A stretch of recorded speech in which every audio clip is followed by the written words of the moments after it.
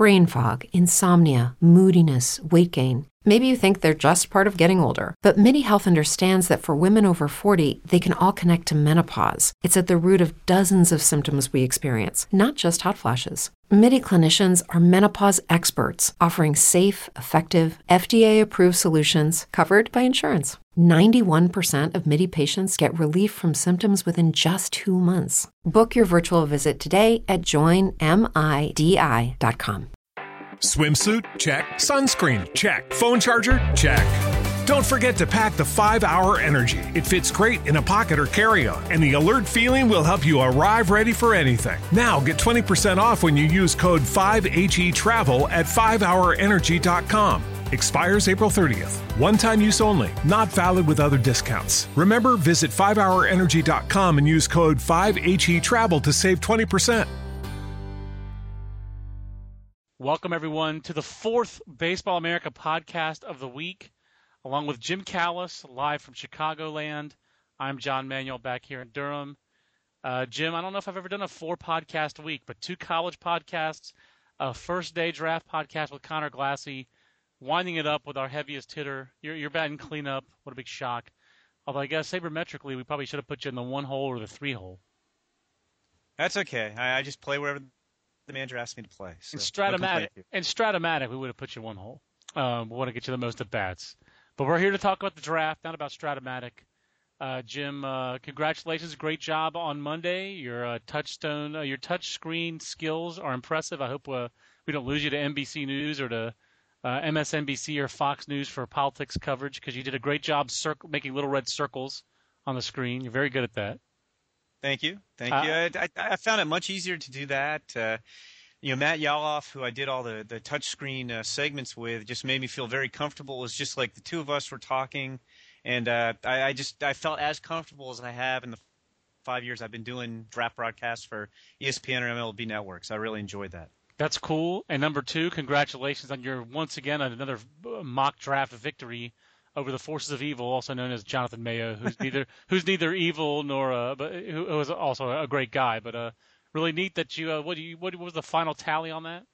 It was 6-5, very dramatic. I was, having Danny Holtzen go number 2, which nobody saw coming. Once you start missing guys, it snowballs, because then wherever you had Holtzen gone, you're wrong on that pick, and whoever you had in that slot screws up another pick. And so after 21 picks in the first round, Jonathan led me 3-2. It was quite a battle. And then I got 4 of the next 8 and edged him 6-5. Although I'm kicking myself because I did not have Swihart. I had Hedges as the Red Sox catcher at 26, and I should have worked on that one harder and pinned him down as to which guy they liked better. So it could have been 7-5. But I think the winning guy for me was Robert Stevenson at 27. Put me over the top. So thank you, Chris Buckley of the Cincinnati Reds scouting director. Thank you, Robert Stevenson. That made it all come together for me. That's pretty cool. I'm also impressed that you've pushed past 10,000 followers on your way to 11,000. I'm up to 3,600, which is nice. But you're a Twitter monster. So if you're not already following Jim Callis at Jim Callis BA, let's go ahead and delve right into the draft, Jim. You already mentioned it. The big surprise, obviously, was Danny Holtzen at 2. What made that such a big surprise? Like, was it just the fact that we didn't think that Danny Holtzen would be that if they didn't go position player, that the Mariners would take someone else, or was it that the Mariners we just thought they were 100% locked in on a position player? I think it was more the latter. It certainly wasn't that Danny Holtzen didn't belong at the top of the draft. He was, I think, under consideration for the Pirates. Although I've been told he was not the second choice to Garrett Cole. There was some mystery guy who was the second choice who we may never know. But Danny Holtzen, was in the running to go 1. In the running, I think would have gone 3 or possibly 4 had he not gone 2. But we kept hearing, and Seattle's tough because Jack Zduriencik, when he was with the Brewers, now with the Mariners, it's all on lockdown there. You don't get a lot directly from the Mariners compared to some other teams.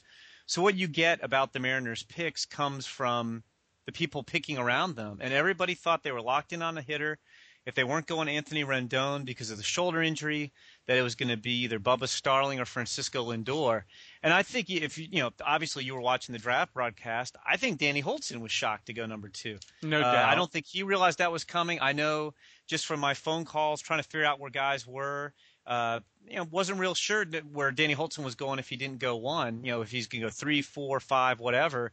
And so I think it was more of a surprise just because everybody thought Seattle was going with a bat.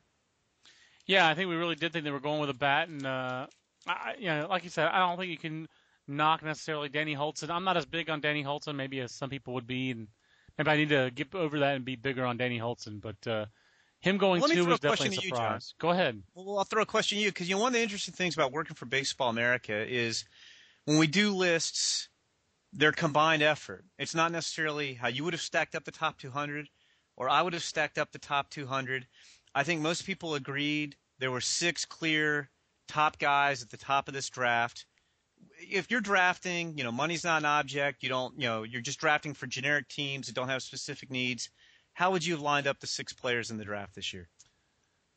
Just based on what everybody's saying, I probably would have gone Bundy, and then my personal cheese ball probably would have been Bauer. I probably would have gone Bundy, Bauer. Then I'd probably go Rendon, Cole, Starling, Holtzen. And I would be close to that. I'd become the Anthony Rendon apologist because I think he's going to be fine when the shoulder's healthy. But I would have gone Rendon 1, Bundy 2, Bauer 3, Cole 4, Holtzen 5, Starling 6. Yeah, I believe in Starling a little bit more than most. So I believe in the bat. I guess I just believe in the athleticism. I just was talking to a scout about the top 6 picks today, as a matter of fact. And it was pretty funny. And this was a guy who just would not agree with you on Anthony Rendon, poking holes at Anthony Rendon. On a healthy Anthony Rendon, thought the defense was more average rather than plus. Thought the bat would be good, but questioned the impact. This was a scout who, and I think the overall biggest question for me on Anthony Rendon, I think that the most legit question is the physicality. He is not big. He is an average-sized guy, and it's very difficult. He's an average-sized guy with really special hands and that whippy bat. And I think it's very fair to say that maybe this is going to be 55 or 60 power, but not big-time power, like more 20 to 25 home runs, not a 30 home run guy, despite the hand, just because of the lack of physicality. And that's fair, and then you combine that lack of physicality with his injury track record that made this scout really question just how high Anthony Rendon's ceiling would be. So I understand all that. I kind of like Dylan Bundy almost as a number 1 guy, but it would have been very hard if I were the Pittsburgh Pirates in this scenario to be the first team to ever take a high school right-hander number 1 overall when he's also saying he wants 6 years and $30 million. I mean, I wouldn't give him anywhere close to that. I'd start around $5 million. I'd start around Turner. What was his first name? Jacob Turner? Right. I get his first name mixed up all the time. I'd start around Jacob Turner, and if I had to finish a little bit north of Rick Porcello, I'd be willing to go a little north of – I'd be willing to give him a record contract, the biggest contract ever for a high school pitcher. But I wouldn't be willing to give him much more than that, So no, I think that's what he'll settle in. I think he'll get – my guess is when all is said and done, he'll get somewhere around the record $7 million that Josh Beck and Rick Porcello got. And if he got a little bit more than that, it wouldn't surprise me. But it's not going to be close to the $30 million. And at the same time, I don't think anybody can turn down $7.5 million coming out of high school or college for that matter. I think he'll get signed. I do like how you couch that, though. Who would you have taken first overall? And I do think that the 6 guys were the 6 guys, and that's how it played out, which is very exciting, that it played out, the way that we thought it would play out as far as top 6 prospects. That seemed, Jim, to set a tone of teams were going to take who they wanted, not necessarily. Signability didn't seem like it was that big of a factor in the first round. I mean, it's obviously always a consideration, but the Diamondbacks didn't let the fact that was an unprotected pick scare them off of Archie Bradley. Yes, I think the fact that Corey Spangenberg is signable and most likely the first rounder who's going to sign was a factor for the Padres at 10. But you'd heard for a long time the Padres were on Corey Spangenberg. Did you think signability? Where do you think signability played in the most in the first round, if anywhere? Yeah, I'm with you, John, and I think we saw this last year too. Teams took who they wanted and figured we're going to get these guys signed. And I'll echo your 2 comments there. I think my favorite pick of the draft might have been Archie Bradley at 7. Yeah. Unprotected pick because it was a comp pick from last year for not signing Barrett Laux. And they're taking Archie Bradley was telling teams $20 million contract. That was his asking price. And again, he's not going to get that. I think he's going to get more than Zach Lee got last year, which was $5.25 million. He might get around a $6 million two-sport deal that's spread over multiple years. But if you're Arizona and you're picking, they have the third overall pick on merit, it's because you had a bad team last year. You need to take the best possible guy, and they did that. And I texted Jerry Dipoto right before they made the pick and was asking who they're going to pick. And when he told me Archie Bradley, I was like, wow, great, nice pick, love it, taking the best guy. And Jerry texted back, it's been a great half hour for the Diamondbacks. I love that. And then with Spangenberg, I think the signability was a bonus to the Padres. But I think what that came down to was it seemed like a lot of the college pitchers, after the first tier of the first three picks of Cole, Holtzen, Bauer, backed up a little bit. There was a lot of college pitching in the draft. And, Jed Bradley wasn't at his best down the end. Taylor Youngman had his worst start of the season in the regional. Matt Barnes went out and got killed in the regional. Sonny Gray, pretty good, but still sometimes inconsistent with the command. And almost like I think teams got a little less excited about those guys as it came to draft day. And I think with the Padres, they love Spangenberg, and they wanted him at 25. And I think if they could have gotten him with their pick at 25, they would have let him go. But they couldn't. They knew that there were a bunch of teams in the teens. I think he could have gone as high as 14 to the Marlins or maybe 18 to the A's. And they realized, look, we're not going to get him in the baseball draft because you can't trade up or down. If you like a guy, you have to take him. And I think it came down to these college pitchers that we thought were going to go around 10. Back then, the Cubs were another team we thought might take a college pitcher. The Indians we thought might take a college pitcher at 8, 9, 10. Instead, they go Lindor, Baez, Spangenberg. And, I do think Spangenberg is going to sign, he'll be the first guy to sign out of the first round. But I think that was just kind of the cherry on top. I don't think the Padres looked at it like, we have an unprotected pick at 10. We've got to get a guy we know will sign. I think it was, we really like this guy's bat a lot. I think guys told both of us, John, he might be the best pure hitter in the draft or the best pure hitter this side of Rendon. And they loved him and said, you know what, if we want him, we have to take him at 10. So let's take him at 10. Pure hit, plus run, athleticism, defensive options, if not versatility. Sign me up. I mean, Corey Spangenberg makes a lot of sense. I guess the obvious signability guy in the first round was Chris Reed, Dodgers at 16. But I will say, I just talked to a scout the other day who saw Chris Reed in high school and has seen him in college. Loves Chris Reed, very bullish on Chris Reed, thinks he'll start, thinks he'll be a three-pitch, physical left-handed starter, thinks he's got a real shot to be a mid-rotation guy. Didn't think Chris Reed was that big of a reach at 16. Some people are pretty bullish on that, and I think you and I both agree. Usually, especially when it comes to pitchers, we're going to give Logan White the benefit of the doubt. Yeah, I agree. I don't think the Dodgers situation is any secret. Right. Their ownership's in pretty bad turmoil, and I know they've come out publicly and said this was not a signability pick. But we kind of figured they're going to take a college guy. And I think they do like him. I've heard the same things. I think Chris Reed had a lot of helium. I think if we re-released our top 200 prospects on the day of the draft or the day before, he would have been higher than 60. I think we had him right at the end of the sandwich round. I know there were teams in the first round, the Braves at 28. I think Chris Reed would have been – I don't ever buy – I know there was a report, and I think it was just somebody jumping on a rumor and getting too crazy on it that the Astros were looking at it in 11 and trying to cut a deal. But I do think there were teams in the 20s that would have considered him very, very seriously. I don't think he would have gotten out of the first round. I don't think Chris Reed going 11 was the craziest rumor, though. The craziest rumor clearly was Onelkis Garcia Speck, the Cuban left-hander, who was eligible for the draft for about 2 days, a little less than 48 hours.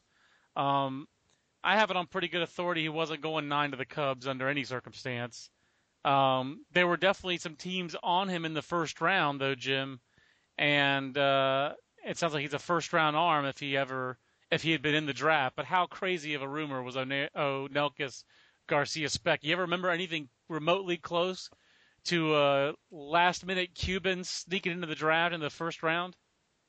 No, I can't think.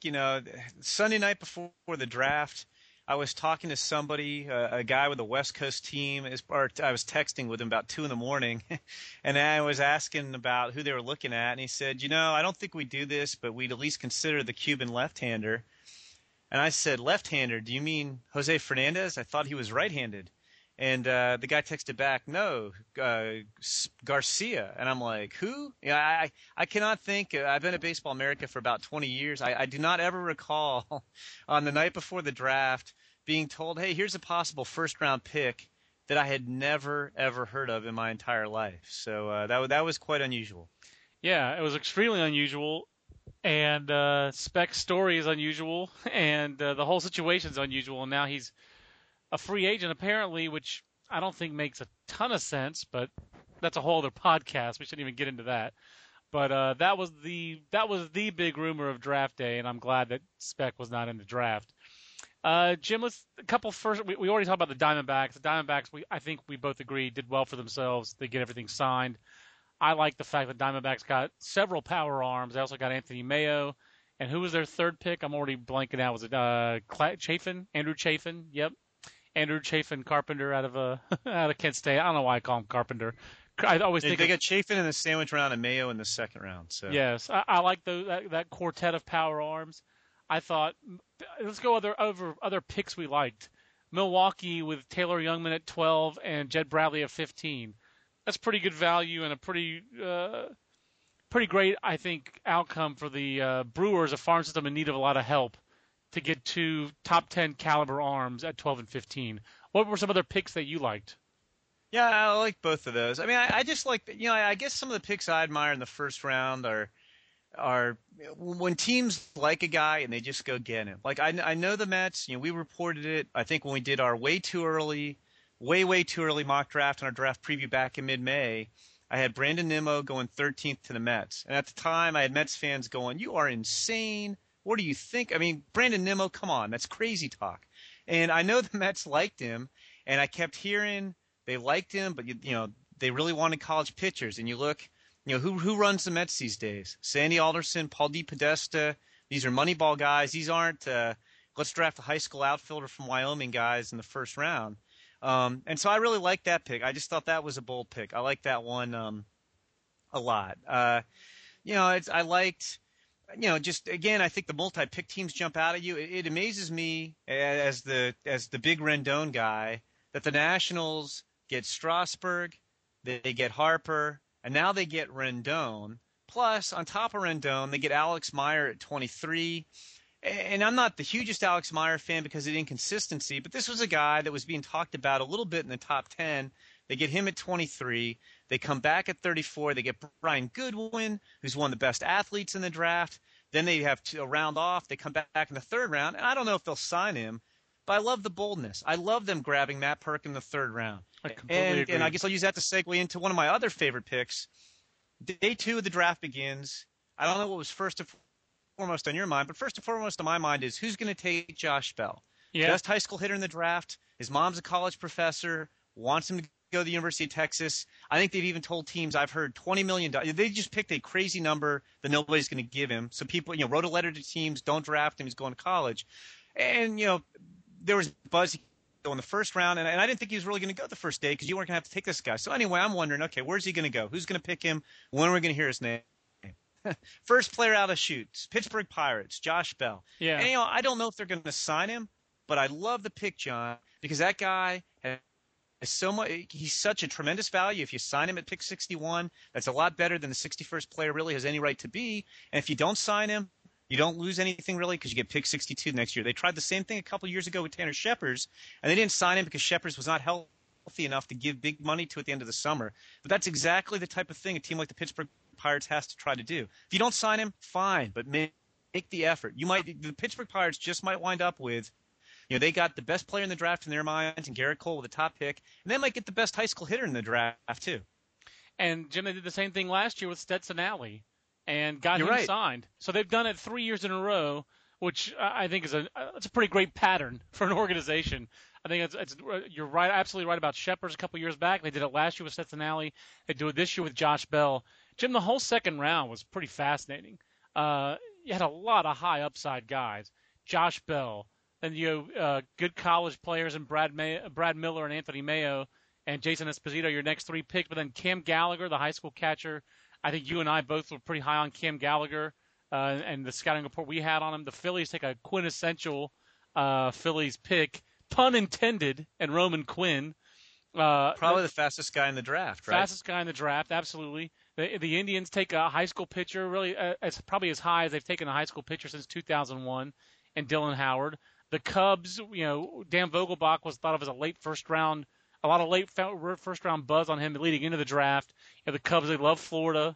They go with Javier Baez, Dan Vogelbach, the two best high school hitters, not the best high school position players, but you're looking for high school hitters in the state of Florida, they got the two best in Baez and Vogelbach.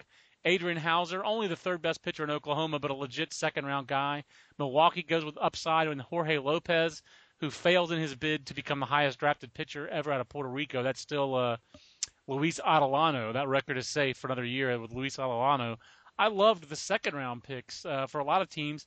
Daniel Norris to the Blue Jays drops from 16th on our board all the way to 74th.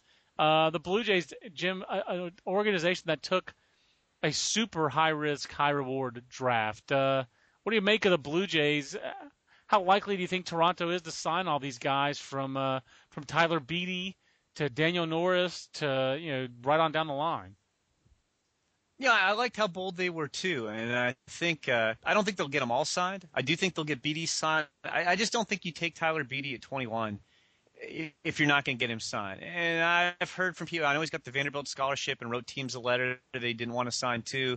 I've heard in his case, I think that's more posturing and leverage. I think Tyler Beede's going to sign. Daniel Norris, I guess there's a close to $4 million price tag out there. Again, I don't think you're going to get to, have to spend $4 million necessarily to sign Daniel Norris. But you're getting the top high school lefty in the country with the 74th pick in the draft if you get him signed. I like we'll see how healthy he is. There have been mixed reports on exactly what's going on with John Stilson's shoulder. Right. If John Stilson's healthy, John Stilson's a late first-round pick, and if you put him in the bullpen, he's getting to the big leagues real quick. So I liked a lot of those guys. I will admit some of their picks kind of threw me a little bit. Jeremy Gabraszewski, I do Texas. I did not see him as a second rounder. He's got a screw in his elbow. He's got a good arm, but more flashes stuff that maintains it. Was up and down all spring, screw in his elbow. I was shocked he went in the second round, but again, I think with the draft, we say this all the time: you like who you like, and you take, and you're going to take them. It's 2 straight years they've had a surprising pick in Texas, because last year Noah Syndergaard was not thought of as a consensus supplemental second-round guy, and they took him supplemental if memory serves. Yeah, and the difference between the two was Syndergaard. They did sign for a below slot, but Syndergaard was a guy who finished strong. He had started slow, but finished strong. And so he was gathering steam. Gabraszewski's more of a guy who came out in the scrimmage early in the year showing some plus stuff. And then I actually had a scout compare him to Brandon Belt, because Brandon Belt was the same way as a Texas high school pitcher, where he came out early and looked like, hey, this guy could be first couple round type of guy, and then was pitching in the upper 80s for most of the season and lost some steam. And that's what I thought Gabraszewski was. And then he went second overall. I kind of was like, wow, I didn't see that one coming. But, interesting group of guys. And, I don't know if they'll sign all of them. I think they had 7 picks in the first 2 rounds. I don't know if they'll sign all those guys, but if you sign 5 of them, you're still ahead of the game. Yeah, and they had tons of other tough signs. Andy Burns, who's a kind of a summer follow, the kid out of Colorado originally, went to Kentucky, now at Arizona, had to sit out the year transferring. Matt Dean, tough sign. Andrew Suarez out of the left-handed pitcher out of South Florida, who's got a strong commitment to the University of Miami. He's in their 9th round. Christian Lopes in the 7th round. This is just all the way around. That's the tough signability draft. Aaron Nola in the 22nd round. It just up and down the list. That's just a really tough. That's gonna be a tough draft class to gauge, really right up until August 15th. But I like the boldness in Toronto. I think that makes. And if they do, Go ahead. I was going to say, if they do what they did last year, they had a bunch of picks and they signed a bunch of guys. They basically, I think go after guys to, they spend the money. They have to spend, even last year they signed so many guys. They didn't sign Logan Ehlers, an 8th round pick they offered $800,000 to. They didn't sign Chris Bryant, who could be a pretty high pick 2 years from now after 3 years at San Diego. They didn't sign 2 guys who went early in this year's draft, Chris Marlowe in the 21st round, Aaron Westlake in the 2nd round.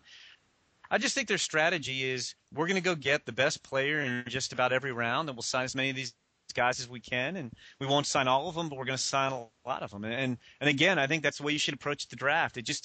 I was talking to somebody this morning, in fact, who was saying it seems like teams have finally woken up to the fact that there's no point in not taking the tough signs until the 25th round. And you see some tough signs going in the 6th round, some guys going in the 10th round. It seemed like, even 3 years ago, if a guy was a tough sign, he'd last until the 3rd day of the draft. And now teams are being more aggressive, taking these guys earlier, and I think, making more of an effort to try to sign them.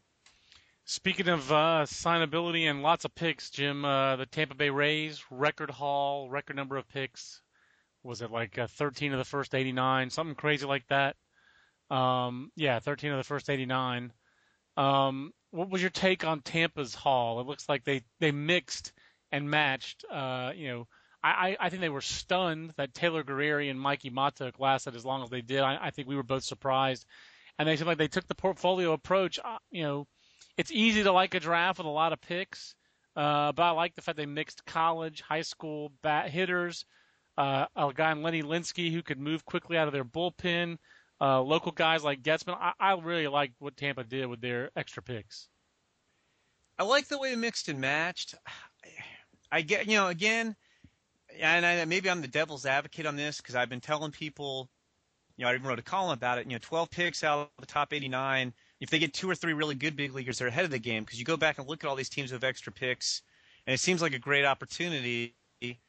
But, I think the stat was of the 11 teams there have been 14 teams who've had 7 or more picks in the top 2 rounds before this year. 3 of them were recent. The other 11 teams combined, so you're talking about probably 85, 90 picks, found 3 All-Stars out of those 85 or 90 picks. I loved what they did in the first round. I thought they let the draft come to them. Guerrieri and Matuk were 2 guys who were not supposed to be there for them. But I was not blown away by the rest of their draft, to be honest with you. They had all these picks. I do like the mixing and matching. Jake Hager, again, you like who you like. You have a million picks. You can take who you want to take. I did not see Jake Hager as a first-rounder. Jeff Ames, Blake Snell in the sandwich round didn't blow me away. I like Kes Carter and Grayson Garvin where they got him. Tyler Goodell's interesting. Brandon Martin's one of the better high school shortstops. James Harris, tremendous speed. Wasn't seeing him as a sandwich guy, to be honest, John. I almost liked, to be honest, I liked their second-round picks in Brandon Getzman and Lenny Linsky more than about half their sandwich picks. So, overall, I agree. Obviously, ton of talent, and I like the amount of talent they amassed. I wasn't blown away by what they did at the end of the first round and in the sandwich round. I don't think I don't disagree with you on I like their second round picks. I think that Getzman and Linsky and also Johnny Ironman in the third round if he's signable, those guys are more attractive, impressive to me than a lot of their supplemental guys. But I still think overall, I kind of like how they approached it. On the other end of the spectrum, Jim, you had a couple teams in the Yankees and the Tigers who had a paucity of picks. The Tigers didn't pick till 76th. And the Yankees didn't pick till 51st. Now, I was told the Tigers, way deep off the record by a couple of sources, were trying to drive a couple of those high-priced, tough signability guys down to them.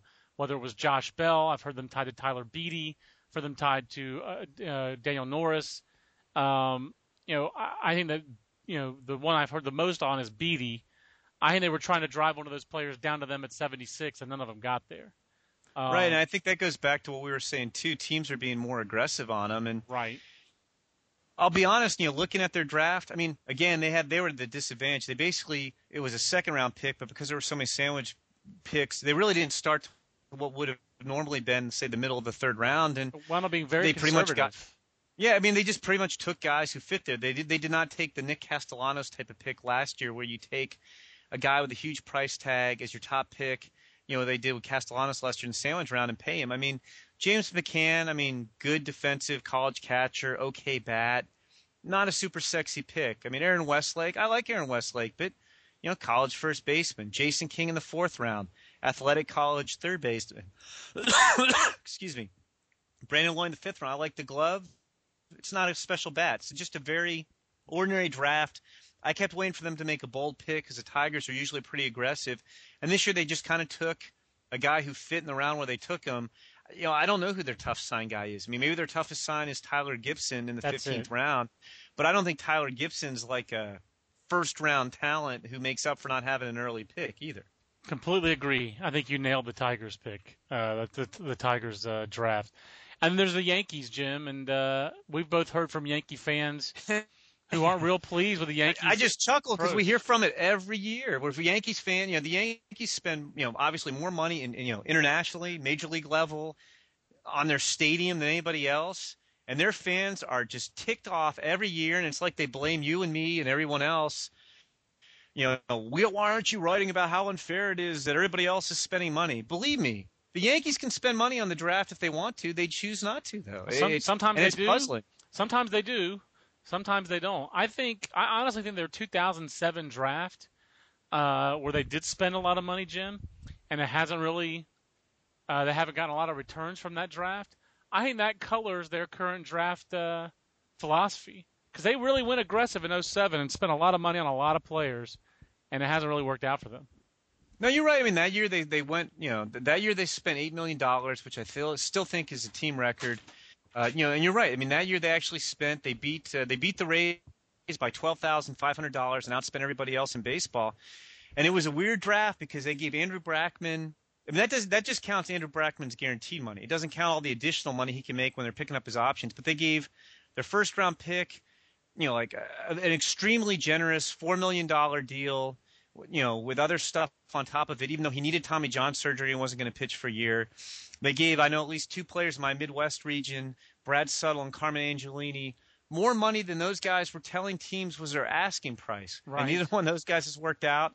And you're right. Last year they went over slot for guys like Mason Williams and Ben Gamel and this and that, but they don't go crazy. They spend kind of middle of the pack this year. And again, I think Dante Bichette will cost a little bit over slot, but I'm looking at their draft. And again, I'm not going to claim we have all the answers. We build our lists. They're consensus lists where we talk to a ton of sources, and it's a bunch of opinions from different people. But I don't think we saw Dante Bichette Jr. as a sandwich pick. I know, having done Texas, I didn't see Sam Stafford as a second-round pick. We didn't have him in our top 200. He's a lefty who's got plus stuff and below-average command and control, and frankly can't even hold down a spot in Texas's weekend rotation. With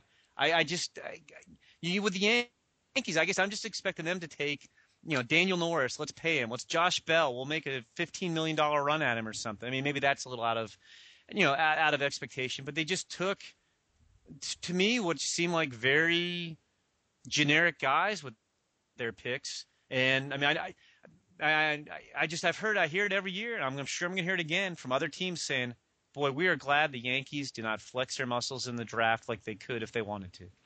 I think that's very fair. And I mean, again, we don't have all the answers, but Matt Duran, their fourth-round pick, I've talked to a couple scouts who've seen him since then. That's a head-scratcher.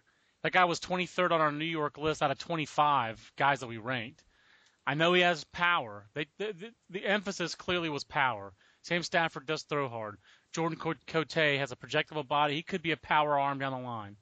And then the other guys they took, the offensive guys, were power. Greg Bird and Matt Duran, their carrying tool is power. It was a surprising draft. I think it's a draft that's going to rely a lot on guys like Justin James and some of their Daniel Camarena, some of their later round picks signing to make that draft a good draft. I don't mean to be judgmental right off the bat, but that's a weird draft. And their 2000, I really think, I've thought this since then. Their 2007 draft where they went out on a limb for Angelini, out on a limb for Bradley Suttle, out on a limb really in some ways on Brackman. He hasn't paid off yet. Financially, it hasn't paid off. Austin Romine's the only guy in that draft and Brandon Laird who've really even had good minor league careers. And Brandon Laird was like a 27th round pick. So that draft where they did flex their money, Chase Weems, they traded him. Wasn't Tyler Grote in that draft class? Yeah, I think so. Do you know how much money Brackman's collected on his contract so far? $9 million? $6. He's made $6, and he's in the 5th year of his contract and has yet to pitch in the big leagues. And he's due. He's got if they pick up his option next year, he gets a minimum of $1.5 million, $2 million if he's in the big leagues. And if they pick up his option after that in 2013, he gets another $1.6 to $2.25 million. Plus, he has all kinds of thresholds based on how many appearances and innings and days he's on the roster. And he could wind up collecting. He could wind up being pitched 2 years in relief for the Yankees and make like $11 or $12 million off his draft contract. It's a pretty good agent. It's a pretty good agent. It's a pretty good contract and a pretty good agent. It's the Baseball America podcast with John and Jim.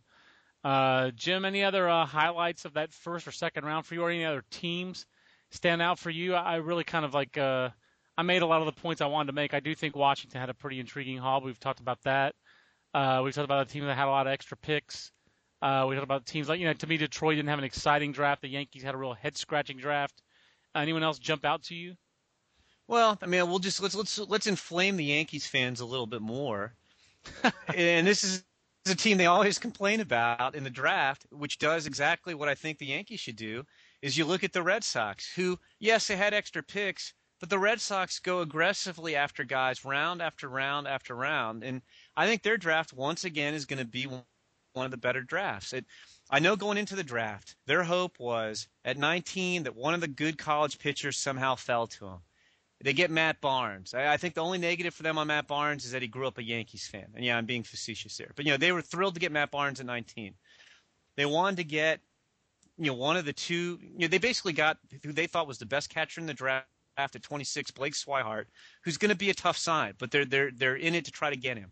They got, sandwich round, Henry Owens, one of the best high school lefties available. They got him in the sandwich round. They get, I thought, one of the better picks of the draft, had a terrible year. He got hurt. The guy can play. He's more of a player than a tooled-up guy.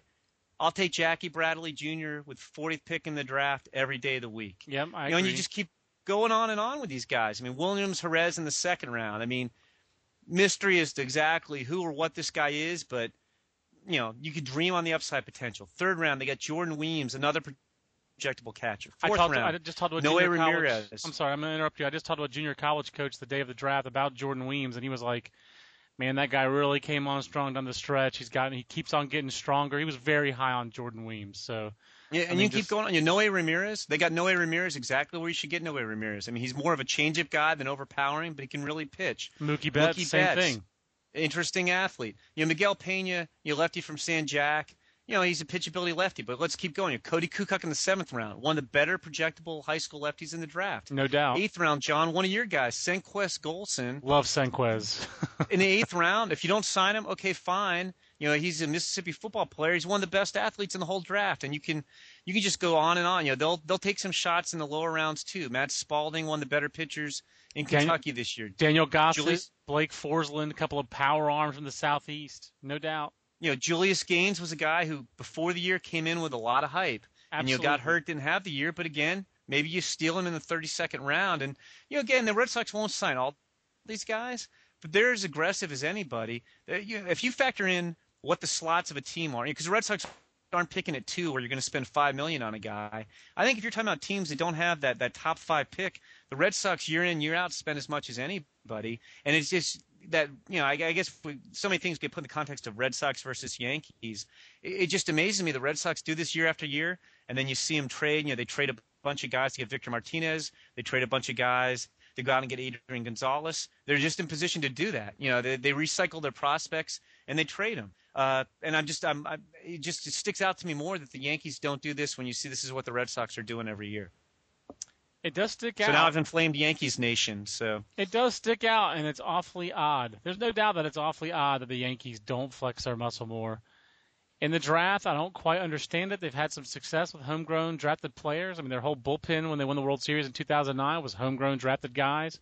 Hughes. Well, I think you hit the nail on the head, John. I think that 2007 draft, they were going to be more aggressive because they were really more passive than this in years previous to that, and they got super aggressive and it didn't pay off. And it just seems to me, they obviously have a finite number of what they can spend on everything, and it seems like the Yankees are content to be spending more money than just about anybody internationally and be middle of the pack draft wise, than go all in on the draft. All right, Jim, who's your personal cheese ball for the draft? You know who mine is. Amir Garrett, 22nd round. The St. John's basketball recruit, went to the Reds.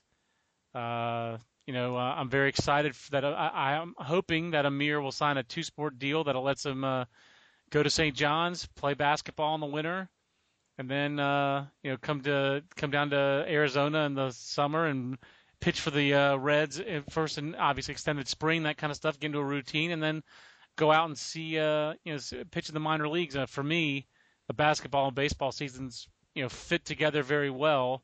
And I would love to see what Amir Garrett can do playing both sports. It'd be even more fun if he went to St. John's and did both and helped Eddie Blankenmeyer's ball club. I love Eddie Blankenmeyer and the St. John's baseball program, but I'm interested to see what happens with Amir. Who's some of your personal cheese balls? Players you like or draft picks specifically that you like?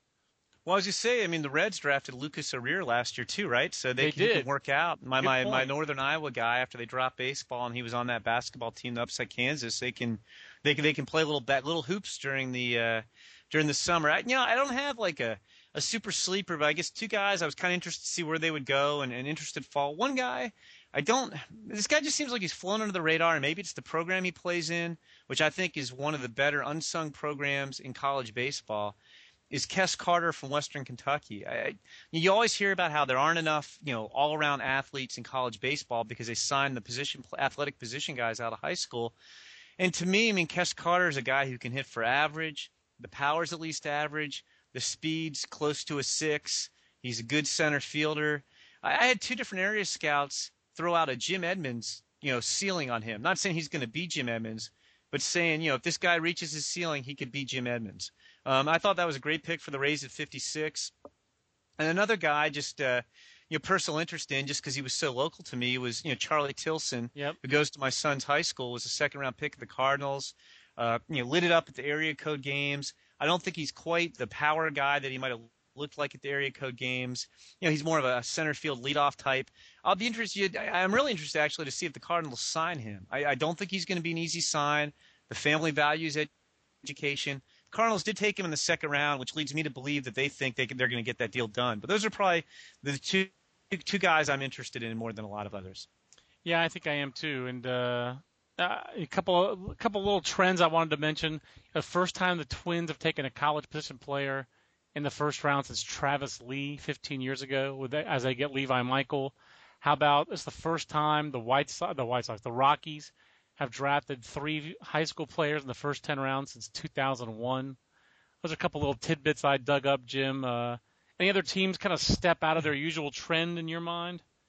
Well, not so much a trend, but when you mentioned the White Sox, it's unbelievable. We're now in year 2 of Osney-gate.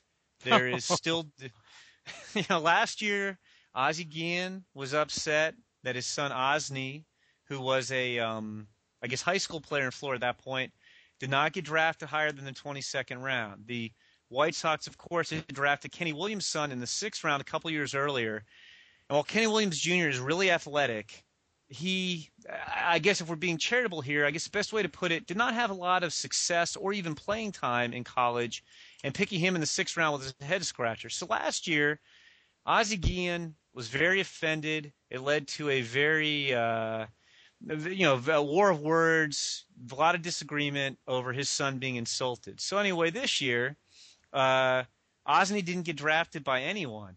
And Ozzie has been quiet on the matter, although it was very interesting that Ozzie's son, Oni, who is like the Twitter instigator and lost a job with the team because he kept inflaming people with tweets, when they took Keenan Walker with their top pick in the sandwich round, Oni Guillen tweeted something to the effect of, "That's great, they're taking black players who are athletes. Might be nice if they got someone who could play." So we have Twitter controversy swirling around the Guillens, and Osney didn't get picked, and there's a column in the Tribune this morning, which actually made some sense, saying that baseball should cut the draft from 50 rounds. It's way too many. They should cut it to 25.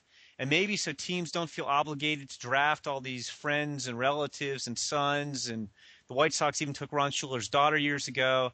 That maybe they ought to have a rule that after that you can't draft a relative who has ties to the organization unless you take him in the first 10 rounds. But Osney Guillen, for a guy who I know very little about, who does not seem to be a top prospect by any means, second year in a row is in the headlines up here in Chicago.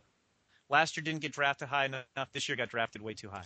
Now, I ranked him in Florida. I had one scout who liked him. You had him on the list last year too. Right, but I bared down on him this year.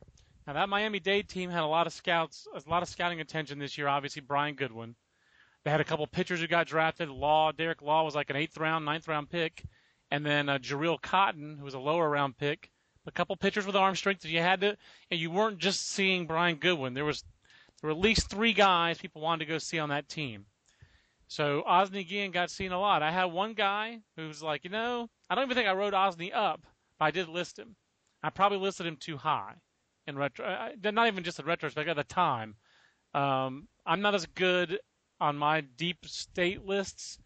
I sometimes after 50, I just wish I could just go alphabetical order on a state like Florida. It's really hard, and I had a really hard. So I had one scout just say, I won't evaluate Osney Guillen. I'm not touching him. Just not touching him. Wouldn't tell me anything about a player, so I'm not touching him.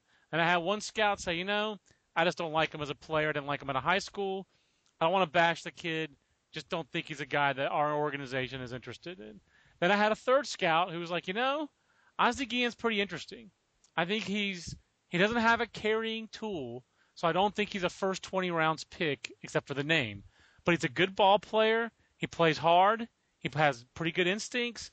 He's fringe average tools all the way around, but I think he gets a lot out of his tools.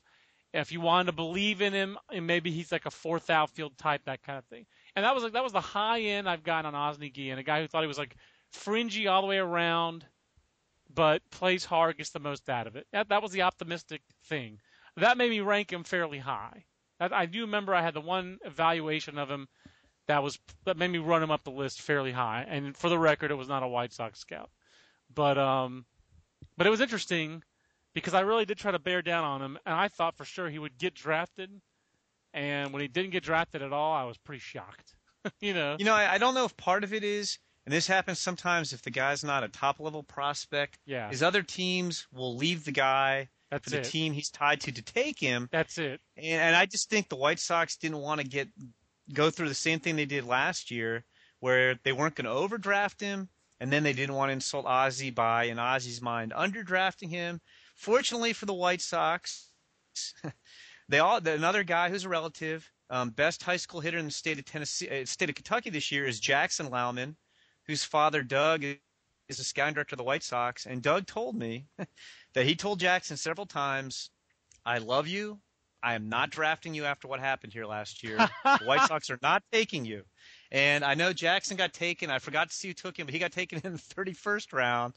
But Doug was just not going to have his son drawn into the middle of all that too.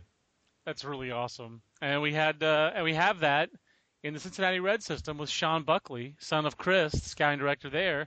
And they drafted him in the 6th round. But I talked to a couple scouting directors at the ACC tournament about Sean Buckley because I'd heard one of my last calls in the state of Florida was to bear down on West Florida draft junior colleges. And the last guy I talked to said, hey, Sean Buckley's going to go real good. I said, well, how good? Like 10 to 20? Because to me, 10 to 20 is good for a junior college guy. And he said, right. Oh, no. He said, oh, no, he's going 6 to 10. And I said, wow. And he said, yeah, like this guy was – and he broke him down. I broke down Sean Buckley. I didn't elaborate too deep because it was my last source and I ran out of gas. But Sean Buckley, it sounds like he's got power and speed, some athleticism, corner profile, maybe third base. More likely right field, but maybe third base, real arm strength. And I talked to a couple scouting directors who confirmed it at the ACC tournament. It was like, oh, yeah, this guy is going to go real good.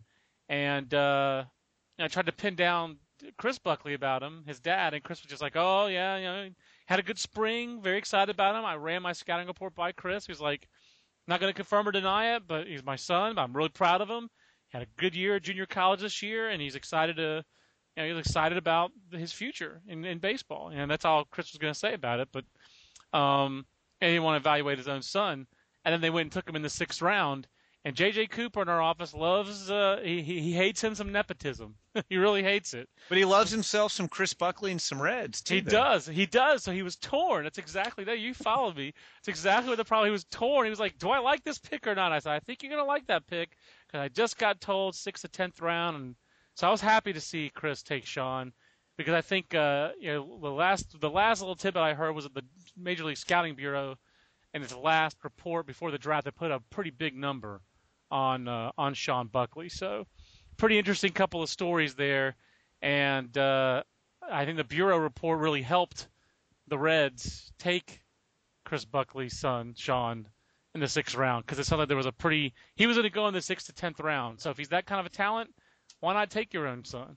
So the draft has had so many fascinating stories like that, Jim. We probably should do another podcast next week and talk about some more of those. But I'm going to see you in Omaha, I hope. I'm staying there till the 22nd. Are you coming down? You should come down earlier than later if you don't have for sure tickets. So the 22nd is.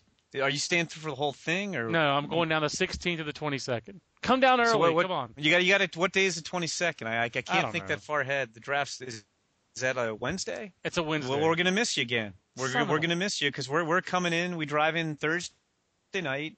Head straight to the Drover. We get in around 8:00. Eat at the Drover, and then go see the Friday games. And last year, I think I told you this, and we'll wrap this up. We can talk about the College World Series forever. But my 2 highlights of going to the Drover is when the whole family came out last year, all 6 of us, and we're eating. And about 2/3 of the way through the meal, the waitress comes over and says he didn't want me to say anything until he left.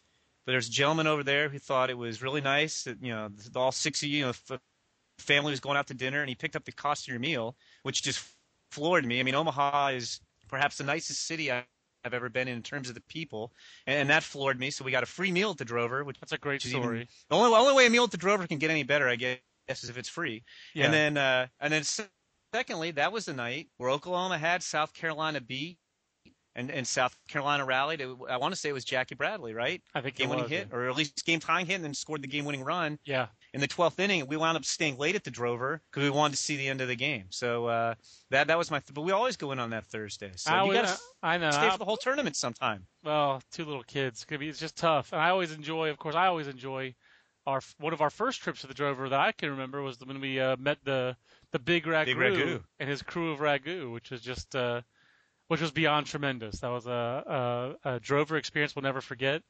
And looking forward to making some new memories in the new ballpark, and going to lament the old ballpark being gone. But we need to do like a Drover podcast. We ought to be like a good excuse.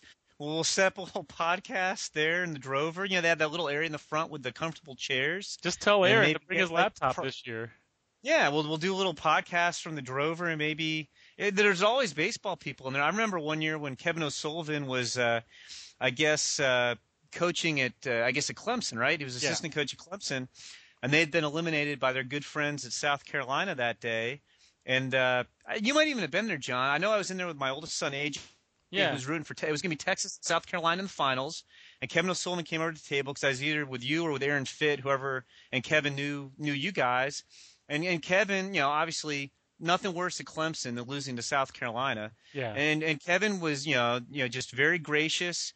And chatting up, AJ was probably, he was like 8 or 9. I remember that. Yeah, that was 2002. Very young. Yeah, 2002. So AJ was 7, and I think he asked AJ who he was rooting for. I remember that he asked AJ who he was going to root for in the finals, and AJ said Texas.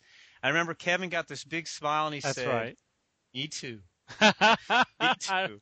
I remember that very well. This guy, they just had this galling loss to their arch rival, and he was sitting there chatting up my son, and believe me, I'm not surprised that they're attracting all kinds of tremendous recruiting classes to Florida.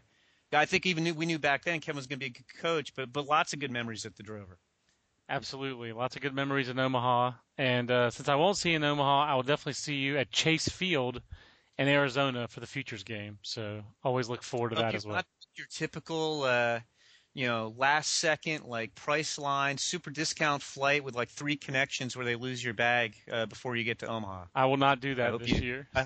Get a direct flight and bring your luggage with you this year. Good advice from the person who hired me at Baseball America magazine, these many years ago, Jim Callis. Jim, thanks. Fun podcast. Great work on the draft, and we'll see all of you on the next Baseball America podcast. For Jim Callis, I'm John Manuel. Until next time, so long, everybody. Everybody in your crew identifies as either Big Mac Burger, McNuggets, or McCrispy Sandwich. But you're the Filet-O-Fish Sandwich all day. That crispy fish, that savory tartar sauce, that melty cheese, that pillowy bun. Yeah, you get it. Every time. And if you love the Filet-O-Fish, right now you can catch 2 of the classics you love for just $6. Limited time only. Price and participation may vary. Cannot be combined with any other offer. Single item at regular price. Ba-da-ba-ba-ba.